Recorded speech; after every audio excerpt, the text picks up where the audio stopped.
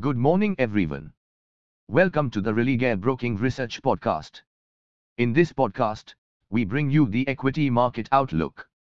First, look at the last session's highlights.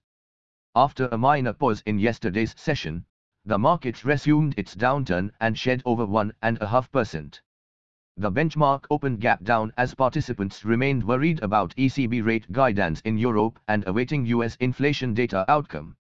The bias remained negative for most of the session, however marginal rebound in the last hour trimmed some losses. Consequently, the Nifty ended with sharp losses of 1.7% at 16,201 levels. All the sectoral indices ended lower, largely dragged by financials, IT, metals and energy. On the broader market front, both mid-cap and small-cap lost in the range of 0.8-1.2%. Now, outlook for the day. Markets will continue to take cues from the global markets in absence of any major domestic event. First, participants will react to the US inflation data and upcoming macroeconomic data, IIP, CPI and WPI, will also be in focus. While the index is gradually inching lower, a mixed trend on the sectoral front is offering opportunities on both sides, so traders should align their positions accordingly.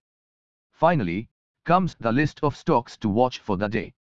Bullish stocks: Apollo Hospitals Enterprises Limited, Indian Energy Exchange Limited, Max Financial Services Limited, Torrent Power Limited. Bearish stocks: Bajaj Finance Limited, Housing Development Finance Corporation Limited, Hindalco Industries Limited, Steel Authority of India Limited. Hey friends! These were the updates for today. Thanks for listening. For more updates, follow our reports and recommendations. You can also contact your relationship manager or nearest branch. Please read the disclaimer document available on Religare Online. Disclaimer before trading or investing. Happy investing.